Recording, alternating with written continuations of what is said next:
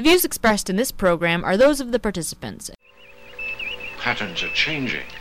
They're both deep in Cycle C now, and going deeper. What does it mean? There is a wish in all humans, possibly the deepest of all their wishes. A wish? To die. Not Logan. Not Jessica. I don't care what the readouts are. They're wrong. Your machines are lying. They can't lie any more than we can. They can only malfunction. Then find the malfunction, because I tell you the data is wrong. Nothing will ever make me believe otherwise. Logan and Jessica want to live. The humans, they're approaching the station. Who are they, these Sandmen? Security police from the City of Domes. Why are they hunting you? Not me. Logan and Jessica, they're the fugitives. If the Sandmen take them back to the city, they'll be condemned to death. Did they break some law? Only the law that puts everyone to death at 30. A death culture. Now I understand the intensity of their dream patterns. There isn't much time.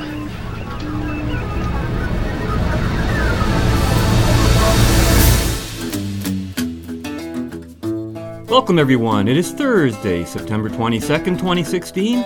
I'm Bob Metz. I'm Robert Vaughn. And this is Just Right, broadcasting around the world and online.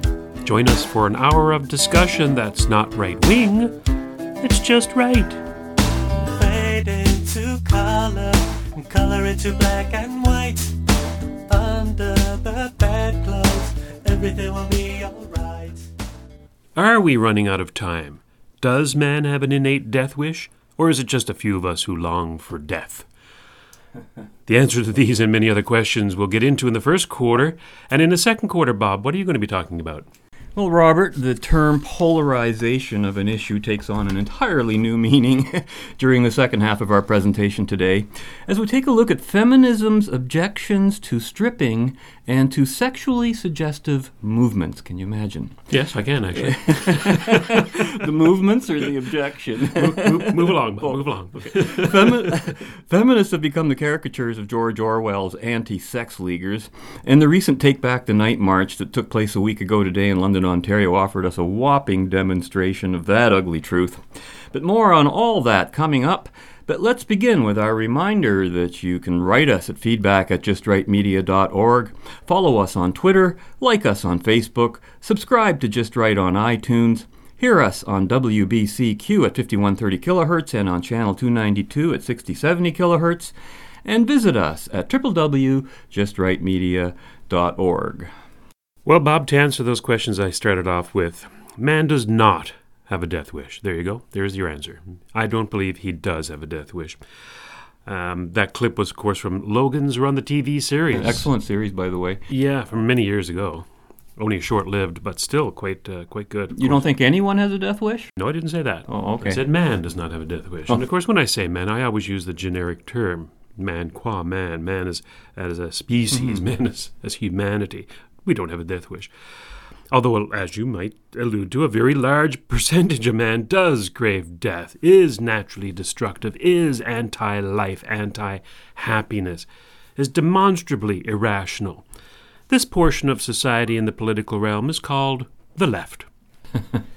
Just with any generalization of people's behavior, though, there's a bell curve under which people fall, and the norms and extremes of the behaviors of the left is no exception. I say this not just because I have many friends who I would label as left politically, but because of the evidence. Normally, lefty behavior has all the characteristics I've just described, plus more. They're greedy, envious, hateful, racist, hurtful, lazy, and generally unhappy. Not all of them necessarily exhibit all of these traits all at the same time. Some of the people on the left behave this way out of a sense of perpetual malice, but some only because they're making honest mistakes in reasoning. In fact, I would venture to say, and I'm going to give people the benefit of the doubt here, many of them, that most lefties are lefties and act like lefties because they have made errors in judgment, have not fully thought out the consequences of their actions or beliefs, have reached conclusions based on falsifiable premises which they've not identified, or are simply ignorant of all the facts necessary to come to judgments which conform to reality or to truth. I'm an optimist in my belief that most people are rational, and that when presented with all of the facts of a given problem, and when shown how to properly consider a particular situation, will arrive at a correct conclusion. I'm an optimist about this because I drive on public highways, and I'm fairly confident that the cars in the opposing lane will stay in the opposing lane. I buy food from the general public, and I'm fairly sure that they're not intentionally trying to poison it, as it wouldn't be in their best interest to do so. I use tools that do the job that were intended to do because the people who design and build them realize that nature to be commanded must be obeyed, and that 1,000 rational minds working for a common purpose have made 1,000,000 rational decisions to come up with a chainsaw that'll cut wood without blowing up, have developed a plane that stays in the air until the pilot wishes it to land, have created a razor blade that cuts the hair on my face without slicing my face off. This is evidence that people are basically rational, because things work. The evidence is all around us that people can act rationally, and yet, in the political realm, that sphere of human behavior which deals with the interactions of people, there is ample evidence that there's a large segment of the population which is irrational. For lefties, politics is a realm where A is not A, where 2 + 2 = 5, where death rather than life is the goal, and where misery and sadness is preferable to joy and happiness.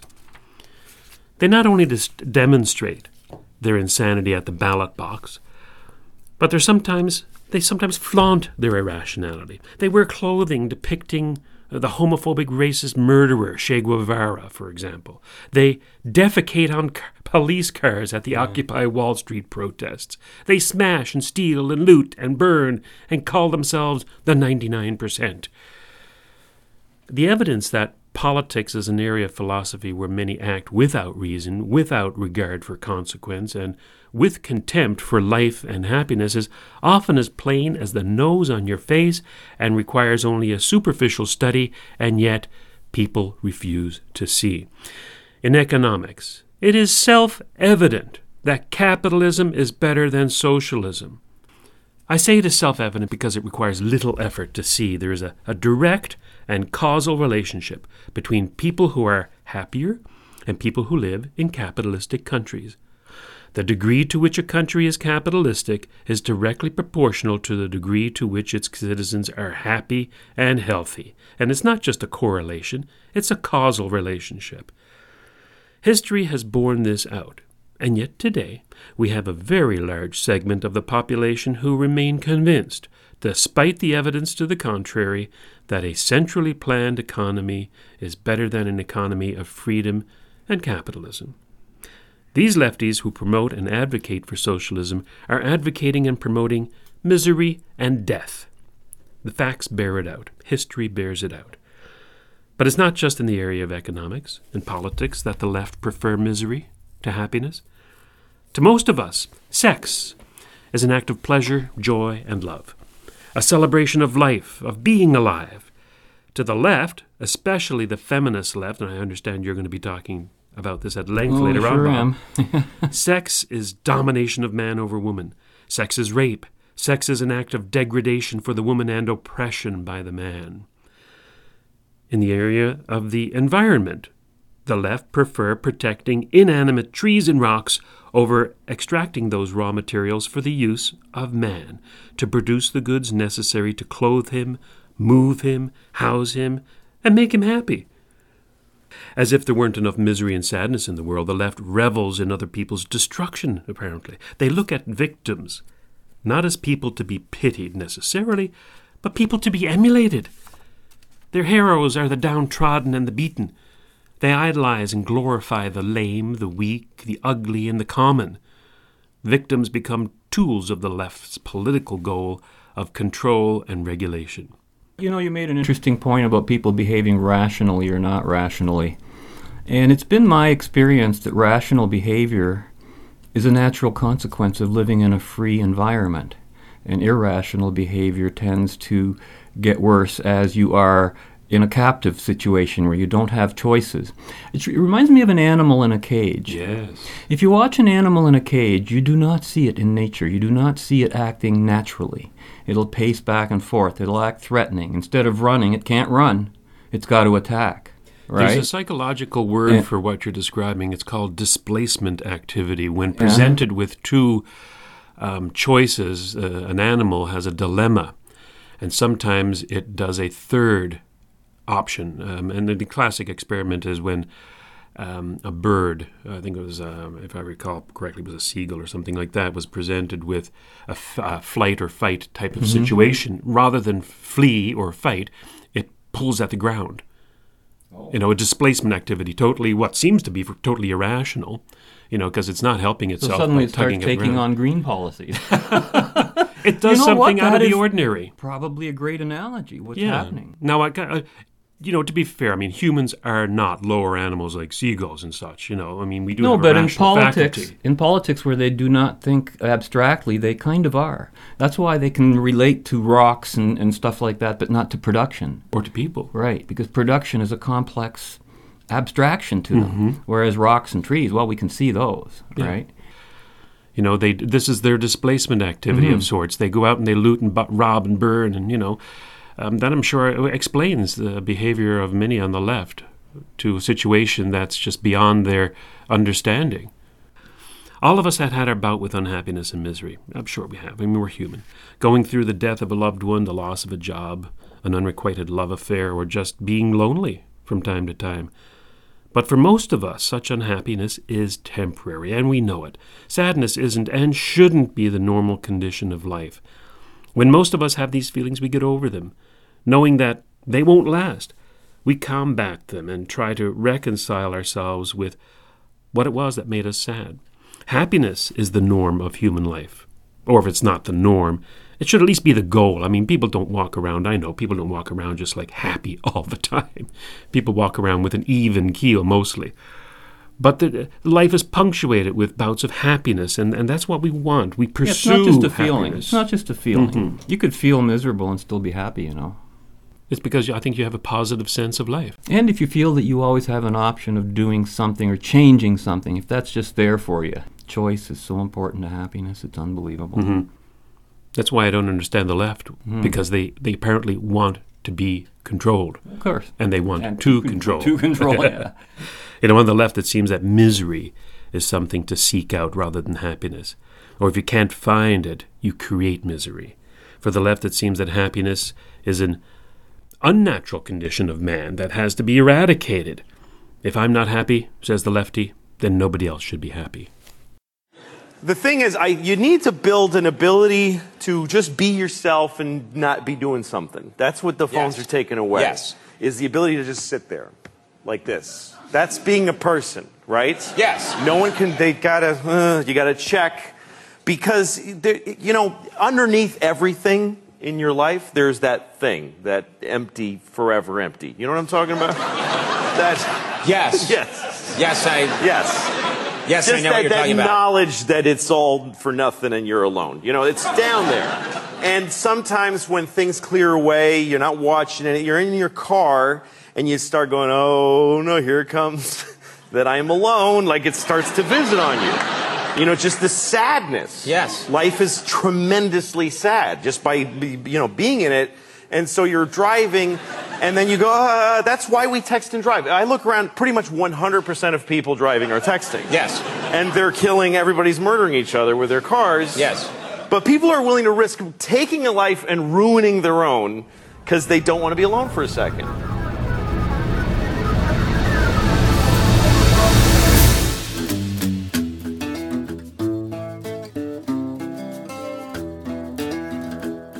I was in my car one time, and a Bruce Springsteen song comes on, and it made me really sad. It's like Jungle, what's the Jungle song? Jungleland. This one where he goes, hurry! And I heard it, and it gave me kind of like a fall back to school depression feeling. It made me really sad. Yeah. And I go, okay, I'm getting sad. I got to get the phone and write hi to like 50 people. Anyway, I started to get that sad feeling, and I was reaching for the phone, and I said, you know what, don't. Just be sad. Just let the sadness, just stand in the way of it and let it hit you like a truck. And I let it come, and Bruce, and I just started to feel, oh my God. And I pulled over and I just cried like a bitch. I cried so much. And it was beautiful. It was like this beautiful, it's just this, sadness is poetic. You're lucky to live sad moments. And then I had happy feelings because when you let yourself feel sad, yes, your body has like antibodies. It has happiness that comes rushing in to meet the sadness. So I was grateful to feel sad, and then I met it with true, profound happiness. It was such a trip, and the thing is, because we don't want that first bit of sad, we push it away with like a little phone for the food, and you get a little kind of. You never feel completely sad or completely happy. You just feel kind of satisfied with your product. Yes. And then you die. So Louis C.K. understands the human condition, I think. He understands how to let happiness be his goal and to also accept sadness. The founders of the United States created that nation to allow people to pursue happiness. And for many, that dream of living a prosperous and happy life, a long life, has been realized due in no small measure to the rules of the government set up by those men. And yet in the intervening 240 years, there's been a steady creep every year to a society who pursues misery. The norm is still happiness and its pursuit.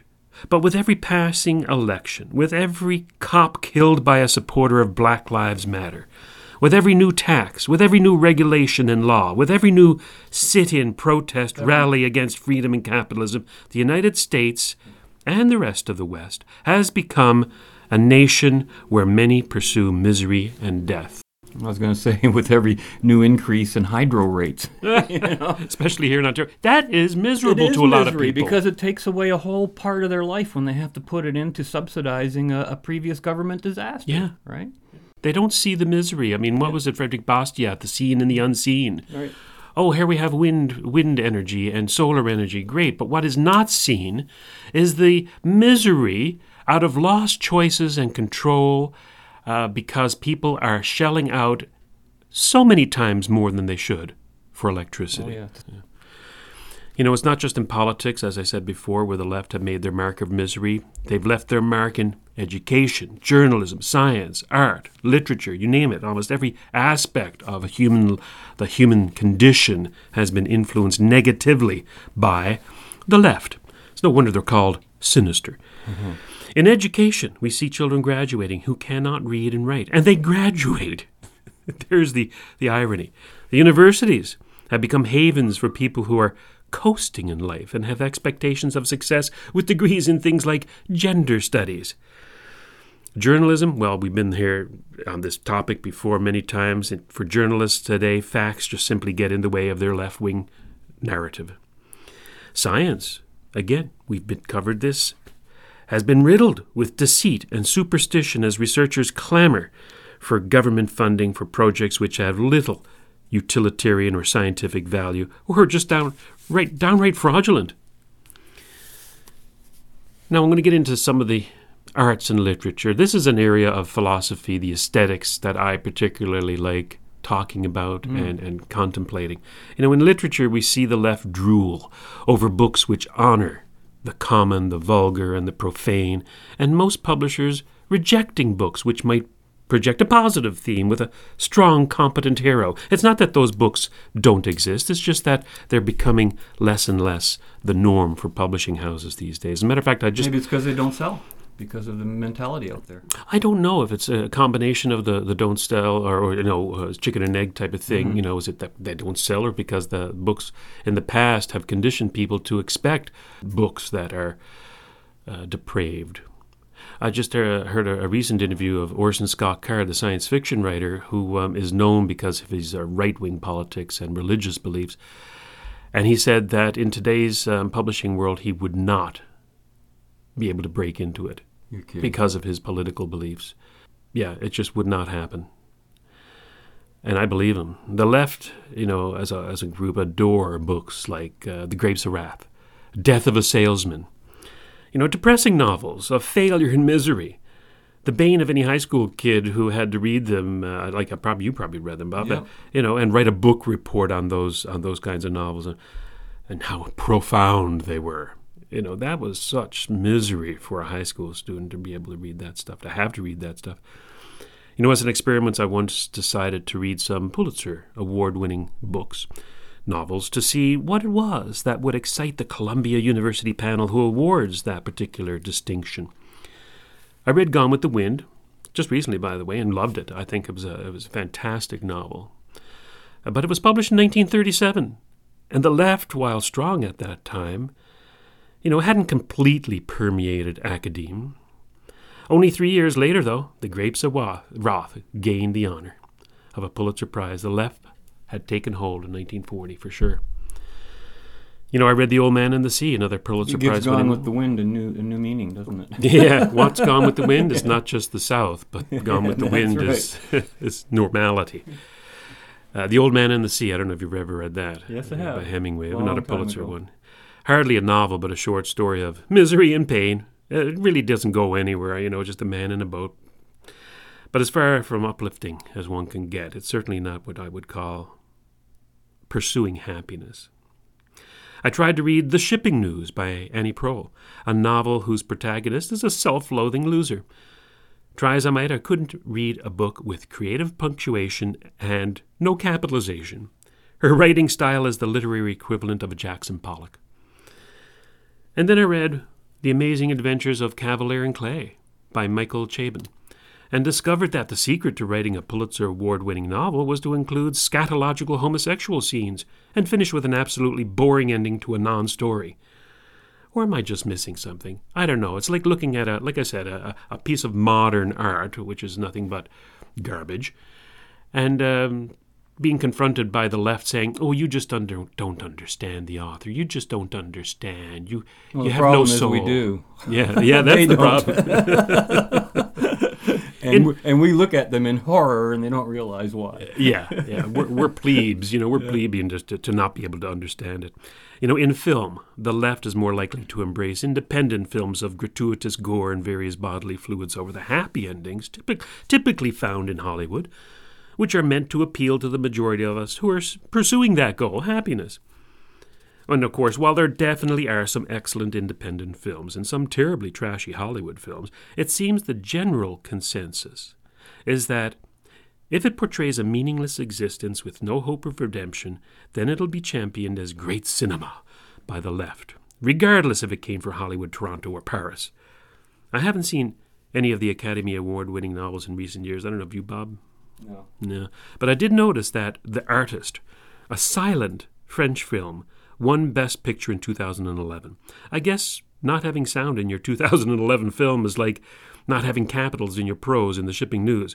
How clever of them. How avant-garde. Let's give them an Academy Award. In art, the left drool over haphazard splashes of paint and deride the old masters. I once visited the National Gallery in Ottawa. I don't know if I've mentioned this before on the show. And I found, I don't know what you call it, a piece. It certainly wasn't art or sculpture. You're not even sure what to call it. There was a piano in a room by itself, a very large white room. There was some discordant piano music playing over the speakers in the ceiling. The piano had been smashed into a million bits. That was the display. That was the art. That's what I'm supposed to understand. I can see your problem and why you couldn't quite conceive of calling it a piece, because it was a bunch of pieces. Piece of crap is what it was. Here in the Macintosh Gallery, have you ever been to that little gallery at the University of Western Ontario? It's called the Macintosh Gallery. Oh, a long time ago. Not recently. I saw a landscape hanging on the wall. And the artist no doubt had some talent. It was, from afar, at least a beautiful landscape, depicted a road running through a pastoral countryside. I got closer and I noticed a smudge in the middle of the road. The title of the piece was Roadkill. Mm-hmm. That, to me, exemplified the left right there. You have a beautiful pastoral landscape. What do you focus on? The dead animal in the middle of the road. That is the mind of the left on art. So whether it's art, literature, science, politics, journalism, the common theme to those on the left is death. It is the blemished and the diseased, the grey and the boring. Life is meaningless and desolate. The problem is just not that the left have these depraved feelings. Let them have their feelings. It's that they want everybody else to feel just like they do. It's quite a lovely Jackson Pollock, isn't it? Yes, it is. What does it say to you? It restates the negativeness of the universe, the hideous, lonely emptiness of existence, nothingness, the predicament of man forced to live in a barren, godless eternity, like a tiny flame flickering in an immense void with nothing but waste, horror, and degradation, forming a useless, bleak straitjacket in a black, absurd cosmos. What are you doing Saturday night? Committing suicide. What about Friday night?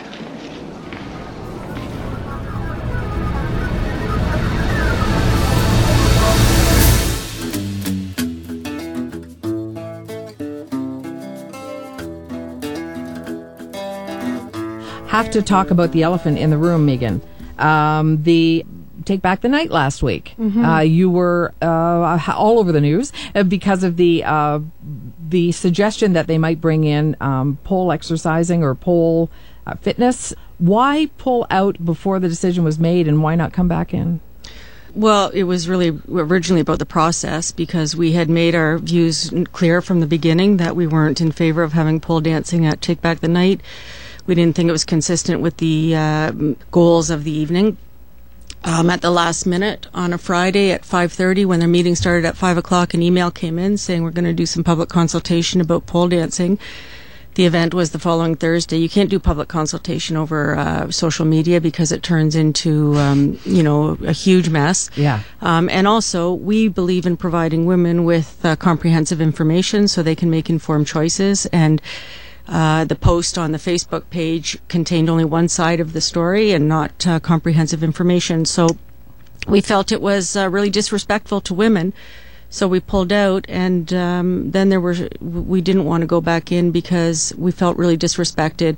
The staff member from our agency that sits on the Women's Events Committee, her voice was not listened to. The Women's Events Committee issued a statement on behalf of the committee without consulting with our representative. And so we just felt, this is not our year. We need to build the bridge, and we need to do some healing, and next year maybe. So this is about part of the committee going rogue then, and not respecting. Well, I wouldn't say committee went rogue. I would say that, of course, there are always differences of opinions in our community, and we feel that they brought forward something sort of at the last minute, which didn't provide enough time for full consultation. You're listening to Just Right, broadcasting around the world on WBCQ in Monticello, Maine, and on Channel 292, Ingolstadt, Germany. And of course, you can access every broadcast of Just Right online by visiting www.justrightmedia.org. What we just heard was my good friend, but always wrong, radical, socialist feminist Megan Walker on this past Tuesday's CJBK AM 1290's morning show with Ken Eastwood and Lisa Brandt. I'll have more to say about Megan's comments later, but not until after we first let our listeners in on what's been happening with our own local London, Ontario chapter of the International Take Back the Night campaigns and marches. You know, these things take place all over the world. They've been going around for 30 years at least. 38 years. 38, yeah. Unbelievable. Now, the term, of course, polarization of an issue, took on near literal manifestations in a hilarious feminist versus feminist debate that was literally Orwellian in every sense of that word. Yes, the feminist agenda became quite visibly polarized last week, and what might make the issue seem a bit trivial to most people is that the pole in polarized is spelled P-O-L-E, referring to the poles used in pole dancing and stripping. But what appears to be a tempest in a feminist teapot is really evidence of a much greater danger posed by today's feminist movement. Feminism is hard at work creating very unhappy and dysfunctional people in society, just like what you were talking about, Robert. Feminism's predominant agenda is anti-male, anti-heterosexual, and anti-pleasure. Women already had equal rights before and under the law, plus a few that favored them, and the right to vote long before I ever appeared on the planet. So whatever feminism is about today, it is not about those two things, equal rights or the right to vote. So what has suddenly prompted this discussion? Well, as Hank Danizowski reports in the September 16th London Free Press under the heading, March Weathers Pole Fitness Storm.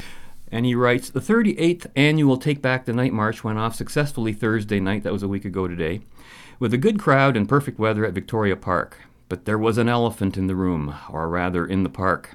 This year's march against gender-based violence became mired in controversy over a planned demonstration of pole fitness, which prompted the London Abused Women's Centre to withdraw from the event even after the pole dancing was dropped. Our committee respects women who engage in pole fitness, pole dance, and or sex work, and we do not condone any disrespectful or judgmental words or actions taken by others on social media or other media platforms, said organizer Julie MacDonald to Cheers. The controversy erupted earlier in the week over a pole fitness demonstration that was planned before the march that would be staged by the Pole House. The London Abused Women's Centre decided to pull out of the annual march, saying pole dancing goes against feminist values and promotes the objectification of women. The Take Back the Night organizers tried to mend the rift by canceling the pole demonstration. Emily Kelman and Melissa Clackett, owners of the Pole House, said the organizing committee approached them about taking part, but they decided to cancel their participation, fearing their presence would draw away from the event's purpose. But the London Abused Women's Centre said it still would not participate. I think it sends the message that we're very firm in our values and beliefs, that we will stand by those decisions, Centre Program Manager Heather Warham said Tuesday. Critics said pole fitness is closely connected to stripping because women use a metal pole to perform sexually suggestive movements, end quote. Oh, dear. Yeah. Oh, we got the message all right. It's spelled hypocrisy with a super capital H written in 500 point across the page. The objectification of women does not require promoting. It is because men objectifies women that they find stripping attractive in the first place. It's a fact of nature to objectifize things, especially for men, and it's a healthy one at that. Objectivization, or objectification, I've heard both words used, does not lead to violence. That's a non sequitur. In fact, I would say that violence is only possible outside of objectification, after two objects become subjects in relation to one another and have some sort of contact. I get the impression that the feminists are objectifying men in their condemnation of men. You are correct. In many ways, they have. So there's your hypocrisy. And collectivizing. Oh, absolutely. Writ large, yes. Objectification is otherwise known as something normal, especially for men, for whom sight and visual arousal plays a much larger role in the sexual relationship than for women. In fact, we're fans of objectivism. On this show, we attempt to objectificate everything we discuss. I made that word up. And if you think that the rational connection between those two words, objective and objectification, is mere coincidence, think again. When you look at something or someone objectively, that generally means you do not allow your own personal bias or interest or desires to interfere with your objective assessment of something or someone. You can appreciate either beauty or sexuality for its own sake, not with any intentions of doing anything in particular towards the object of your attention. That's how most men behave. The few that don't behave that way, I would say, aren't men, in my opinion. They've transgendered into beasts. Oh dear. Perhaps as beasts and not as men, they may actually qualify to be able to participate in the annual Take Back the Night March, given the event's criteria.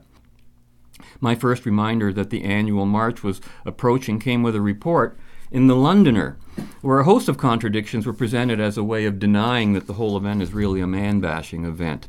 Time to Take Back the Night read the headline by Jay Menard in The Londoner on September 8th, and saying that on September 15th that Londoners would march through the streets of downtown London, raising awareness towards ending domestic violence in all forms. The purpose of Take Back the Night is to bring awareness to the continued violence against women and gender minorities, explained Julie MacDonald, committee chair for the women's events. And already we've got ending domestic violence and continued violence against women and gender minorities. That's a lot on the plate there. It strikes me that after 38 years, have they progressed in any way, shape, or form of taking back the night? No, they're just taking our money. That's right. Right, that's what it's all about. That's their progression right there. And they say we want survivors of violence to feel supported, that they're believed. And here's the big lie.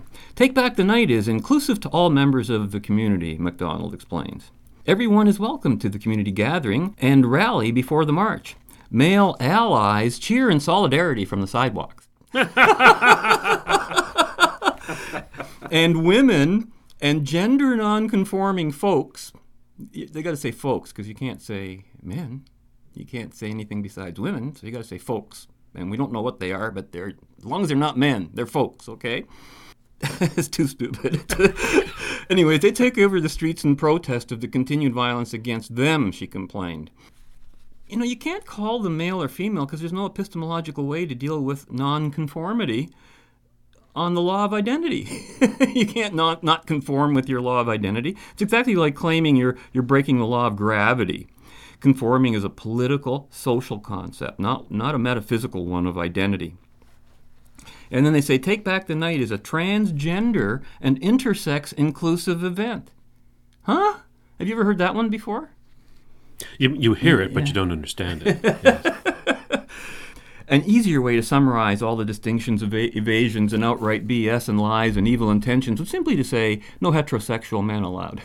Leave it at that. You clear up everything else. Everything else would be clear. Let's be specific about it. Come on out there. Say the truth. You are anti-man. You're anti-white. Exactly. You're anti-West. You're anti-freedom. You're anti-capitalism. You're a bunch of lefties. Of course, that would cover every criteria. And, of course, they want everybody to be believed, etc., etc. Even here, the unspoken truth is that they're just expressing exclusions about heterosexual men, the one and only glaring elephant at the center of this whole room of violence. And the media reports continued, quote, Abuse Centre quits march and pole fitness flap, from Norman De Bono, the London Free Press, September 13th. And he reports, We are concerned about this. We feel it ignores violence against women, said Heather Warham, program manager, London Abused Women's Centre, referring to the pole dancing. Quote, This is a feminist event, and pole dancing is not an act of feminism. It is opposing feminism. We will not solve women's suppression by dancing on a pole. It will not happen. Okay, we have to... And then at the same time, they say we have to respect women's choices. And if a woman chooses to earn her living through sex work, but not on a pole, we need to respect that and understand the context in which it is taking place. You know, under the... Maybe it's because the pole is a phallic symbol. I don't know. Gee, there might be more truth to that than you think. I'm not a Freudian, but you know. Yeah, and she concludes, this is a difficult, important debate. The divide runs through the women's movement. It's very current, very polarizing. And then Dale Carruthers reports Polac's Abuse Centre still won't march, which was on September 14th in the Free Press. And they featured studio owners Emily Kellman and Melissa Clackett, both 27, on the front page of the newspaper. I showed you that picture. So they got a lot of publicity out of it, even though they got cut out of the event. Good for them. Critics said pole fitness is closely connected to stripping because women use a metal pole to perform sexually suggestive movements. The showcasing the practice at Take Back the Night promotes violence against women and could trigger traumatic memories for attendees who were forced into exotic dancing in the sex trade, they said. Holy cow, there's stretching it, right? On the other side, some said pole fitness is an empowering way for women to express themselves in a healthy way. Demonizing its practitioners, they said, runs contrary to the night's theme of solidarity among women. I think the dialogue that this has surfaced is important, said Annalise Trudel, manager of education with the Sexual Assault Center. Judgment has been leveled around individual choices to engage in certain activities, she said. I think it's become really personalized in some ways. Well, there's the word. Personalized? What the hell was it before? Aren't they talking about male violence against women? How much more personal can you get than that? When Trudel fails to mention the contrast of what the issue was about before it became personalized, the word she's avoiding is political. Politicos of the left deny in solidarity that politics is personal. That's practically a slogan around our own political camp. We always say politics is personal. They deny it. For them, it's collective. It's the public. Chris Mack, an instructor at the Pole House, said the practice goes back long before strip clubs existed, citing its popularity in Indian culture dating back hundreds of years. So there you can see a clear conflict in what various women even think the march is about. Some think it's about a theme of solidarity. Solidarity is, makes it sound like a women's union movement even. Let's see now, if the march is for women, solidarity with women, then let's see, who does that leave out? Maybe we can figure it out by the end of the show today. Others insist the march is about gender-based violence, and others still think it's about ending domestic violence, and there's a couple other objectives in there as well. Solidarity in action. And finally, a voice of reason. Don't denounce dancers, says the letter to the editor by Vicky Inchley of Granton, Ontario on September 14th Free Press, and she wrote, I was dismayed to read the article, Abuse Center Quits March and Pole Fitness Flap. The empowerment of women means celebrating their right to make choices for themselves, whether or not we agree with them. Whatever the origins of pole dancing, whether women choose to pole dance for fun, for fitness, or for other reasons, isn't for anyone to applaud or denounce. If these women wish to contribute, they ought to be welcomed and not judged. Would the Center prefer that only women who live in lifestyle situations that they embrace participate in feminist activities? Ridiculous. When we support other women based only on their ability to reflect our own values or feelings, we become as victimizing as that which we fight against. Isn't that awesome? You're right, it's a voice of sanity. Yeah. Now, let's take a trip back in time to September 9th, 2004. 12 years ago to this month. To a segment of The Tonight Show hosted by Jay Leno just before the then unknown and soon-to-be big TV hit Desperate Housewives was about to debut for the first time. You'll never guess what came up in the conversation. My first guest, best known for a role, of course, is Lois Lane in the popular series Lois and Clark. She's now starring in a new show on ABC called Desperate Housewives. It just says Desperate. You almost have to heave. Desperate Housewives. It premieres Sunday, October 3rd. Please welcome our good friend Terry Hatcher.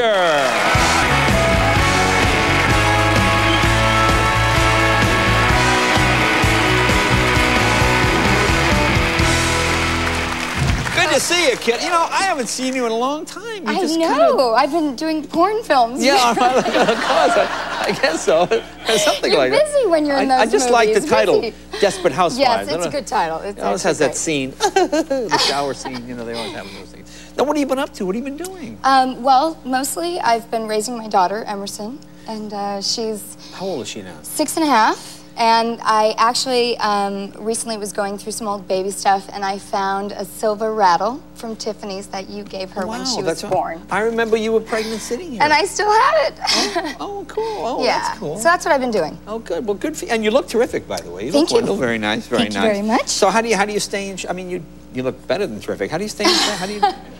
Do you have a special thing that you do? I like to hike. I do Pilates, and write that down. But really, the thing I've been doing lately, I take this class. It's Sheila Kelly's S Factor, and it's S Factor. S Factor. And it's an exercise class based on stripping. Hello. All right.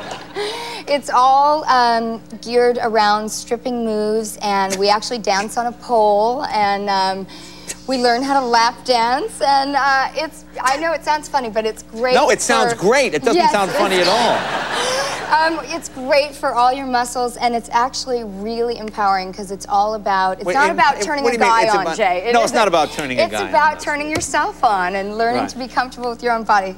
So, anyways, I can...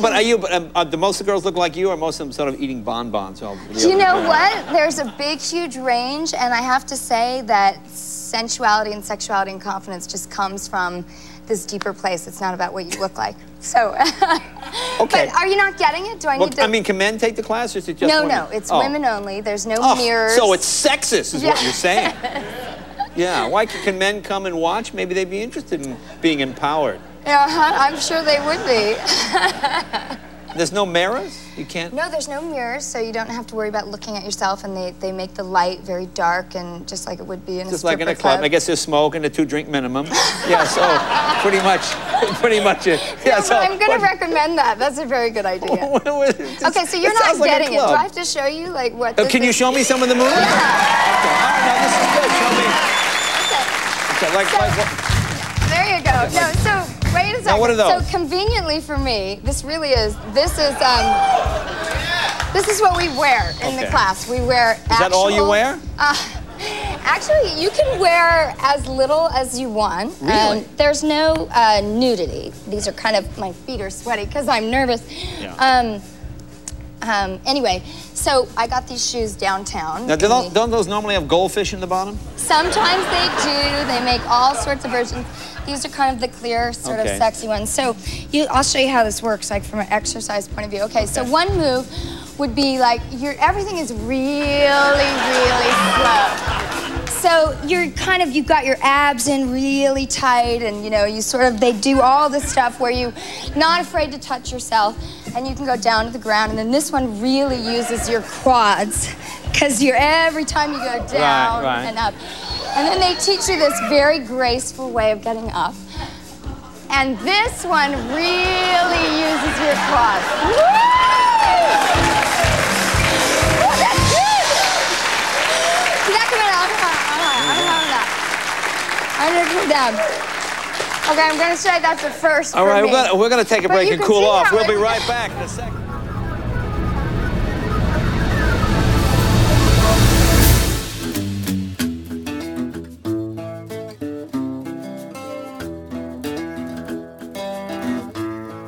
Okay, so if people are scratching their heads over this, let's really make it very, very simple. The organizers of the march on Thursday night, the Take Back the Night March, their position on pole fitness and pole fitness being included as part of this event is what? Is that pole fitness is sexually empowering, that it's body positive, that it's sex positive, and it deserves a space at Take Back the Night.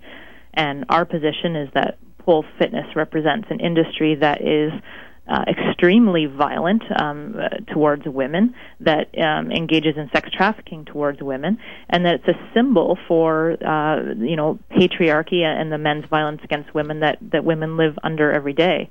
And so it's really antithetical to the purpose of the march, which is again to promote safety for women and be free from violence, men's violence against women. Wow, there is a clear contrast for you. Here you have, on the one hand, a positive attitude and joyous reactions by everyone to the idea of Teri Hatcher pole dancing. She talks about it sexually empowering, body positive, sex positive. There's no question or doubt that people associate pole dancing with sexuality, including, as we heard, Teri Hatcher herself. And they get joy out of it. They loved it. They thought it was fun.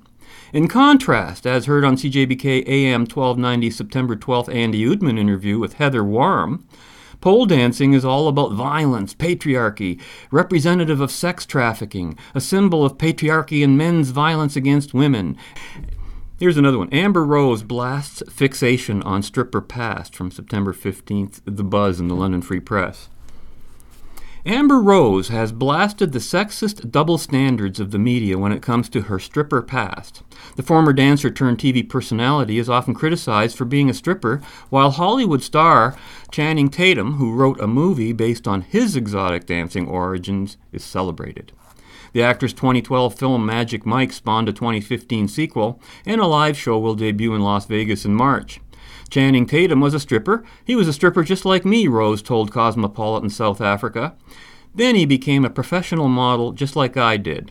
End quote. Well, it's not a double standard. It's the single standard of men being evil. All intentions towards women are violent. Women are good and must always be believed standard. That's what it is. Anything that would appeal to women, including the objectification of men, just as you were saying, Robert, is something to be celebrated.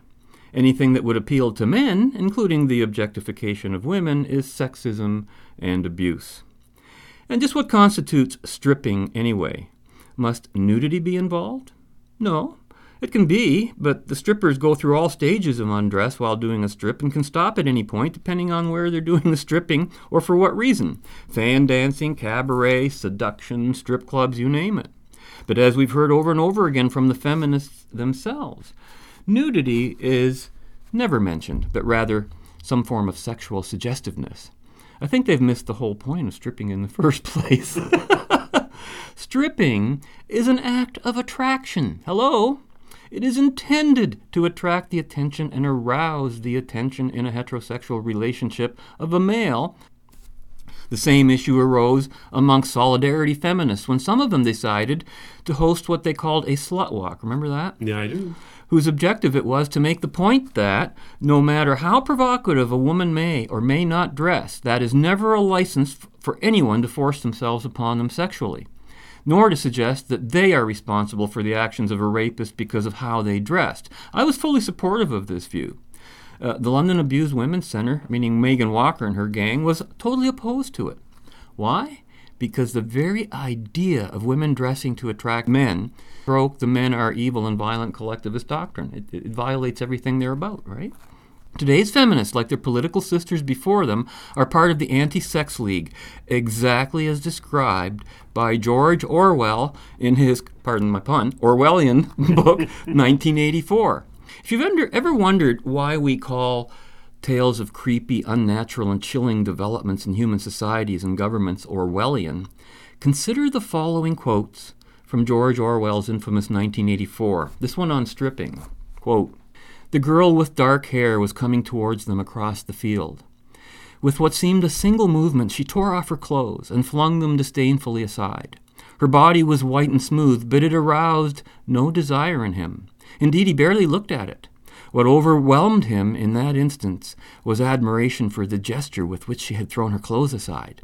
With its grace and carelessness, it seemed to annihilate a whole culture, a whole system of thought, as though Big Brother and the party and the thought police could all be swept away into nothingness by a single splendid movement of an arm. That, too, was a gesture belonging to an ancient time." And then there's this quote, and this one's on sex and the Anti-Sex League, quote, "Consorting with prostitutes was forbidden, of course, but it was one of those rules you could occasionally nerve yourself to break. It was dangerous, but it wasn't a life-and-death matter. To be caught with a prostitute might mean 5 years in a forced labor camp, not more, if you had committed no other offense.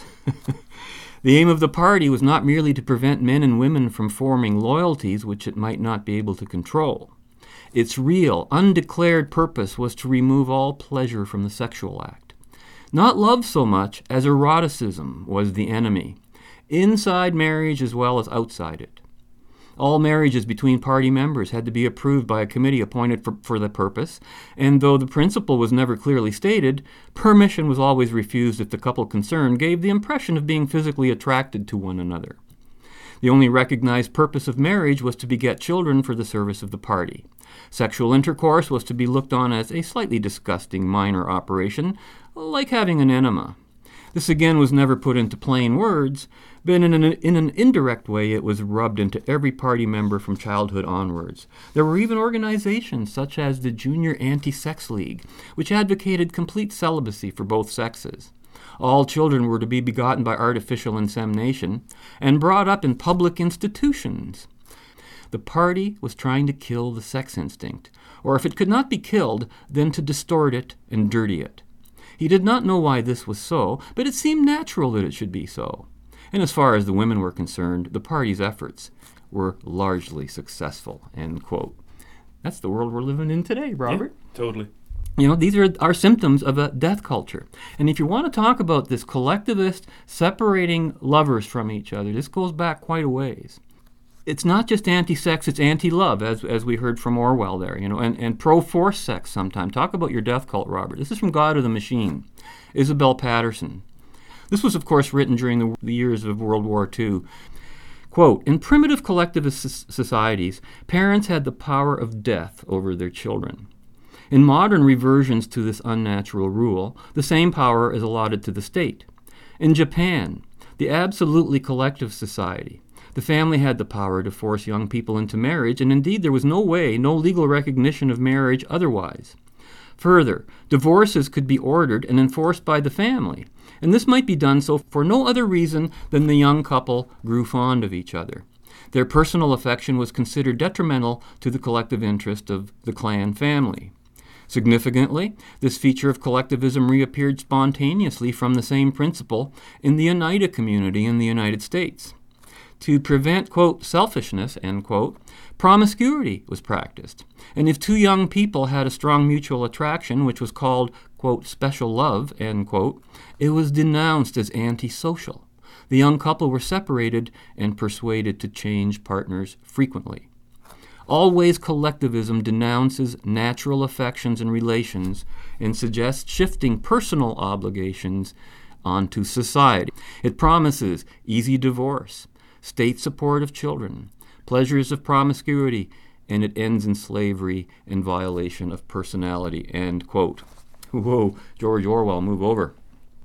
Feminists go on and on about gender-based violence. That's their way of saying that men are the problem. No men is their solution. Now, I didn't need a government study to know that the feminist gender-based assertions are ridiculous, out of context, and for the most part contradictory to centuries of history where men served as protectors of women, from the ages of chivalry to the present, which is more the truth than anything else. But in addition to that, now there's a government study that just came out and said, and here's a headline, "Gay students raped, attacked more often," appeared in London Free Press by Mike Stobe, Associated Press, August 15th. Quote, U.S. government survey findings further reveal consistent challenges faced by LGBT high school students. Among the findings, nearly 1 in 5 of the gay, lesbian, and bisexual students said they'd been raped at some point in their lives, compared to 1 in 20 in heterosexual students. Nearly 1 in 5 who had gone out with someone in the past year said their date had hit them, slammed them against a wall, or committed some other form of violence. That was more than twice what the straight kids reported. Now, 1 in 5 said they'd been bullied at school, and also 1 in 5 straight kids had, so that's an equal thing. More than 1 in 10 said they'd missed school in the past month because of safety concerns. Less than 1 in 20 heterosexual kids reported that. More than 1 in 4 said they had attempted suicide in the previous 12 months, in contrast to 1 in 16 straight kids reported recent suicide attempts. I find those suicide attempts rates kind of high just on their own, don't you? Mm-hmm. And they concluded this is the first time we can say that nationwide these are consistent challenges faced by lesbian, gay, and bi youth, said David Bond of the Trevor Project, a U.S.-based suicide prevention organization focused on lesbian, gay, bisexual, and transgender youth. Now that might account for the focus on the suicide angle there, because that's who did the survey. So you can bet that facts like this will not be included when Megan Walker says, quote, "We believe in providing women with comprehensive information so they can make informed choices," end quote, as we heard in the conversation earlier. And she also said, "We felt disrespected. We weren't listened to. We made our views clear from the beginning that we weren't in favor of having pole dancing, not consistent with goals of the evening." When Megan Walker says she felt disrespected, what she really means, and she's talking about other feminists, okay, who didn't listen to her, what she really means is she didn't get her way, that others disagreed. So what is being called feminism today is a natural consequence of the leftist thinking you were talking about earlier, Robert, a perversion of what feminism once truly represented. What was once a battle and fight for legitimate individual rights for women has over years morphed into a fight against individual rights, against women, and above all against men, heterosexual women and men, and sex itself, particularly sex for pleasure, against sex as an end in itself. This belief system of doctrine arises from the very sources of life hatred that you've been citing, Robert, and no matter the glaring evidence, as usual, nobody even dares mention the real elephant in the room, sex. Not men, not violence. It's about sex. Why do they do this? Recall the words of George Orwell and Isabel Patterson. Let's never forget that feminism is a political movement, a collectivist movement, not a social one, and not one that's bettering the lives or status of women. Like so many other collectivist political movements, it uses the people it pretends to support, like women, to advance its various causes, sometimes conflicting causes, but all geared to its political agenda. With each passing debate and controversy, that's the single consistency that stands out from all the feminist inconsistencies and conflicts. Apparently, you can take back the night, but you can't take back the pole.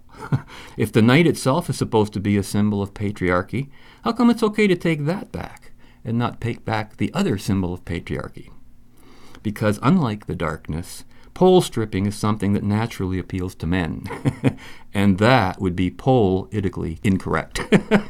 Was that a Polish joke, Bob? Oh, geez. Don't forget to join us again next week when we'll continue our journey in the right direction. Until then, be right, stay right, do right, act right, think right, and be right back here. We'll see you then. Fade into color and color into black and white. Under the bedclothes, everything will be alright. Are there any gay people here tonight? Any gay guys here tonight? Come on, you can tell us. It's only national TV. Love the gays, folks. Oh, you gotta love the gays. Huge gay community in Vancouver. You gotta love them. We accept them. You know, they live their lives. Spiritually, you gotta look at it like, hey, they've made a choice to be happy. They go do whatever the hell they want. Good for them. We should all be so lucky that we can make a choice, not care what anybody thought, and be happy. I mean, geez, if you're a straight guy and you get threatened by a gay guy hitting on you, it's only because you fear another man's gonna treat you the same way you treat women. Huh? Think about that for a little bit, huh? The girls usually like that joke. The guys, you could just hear their butts go...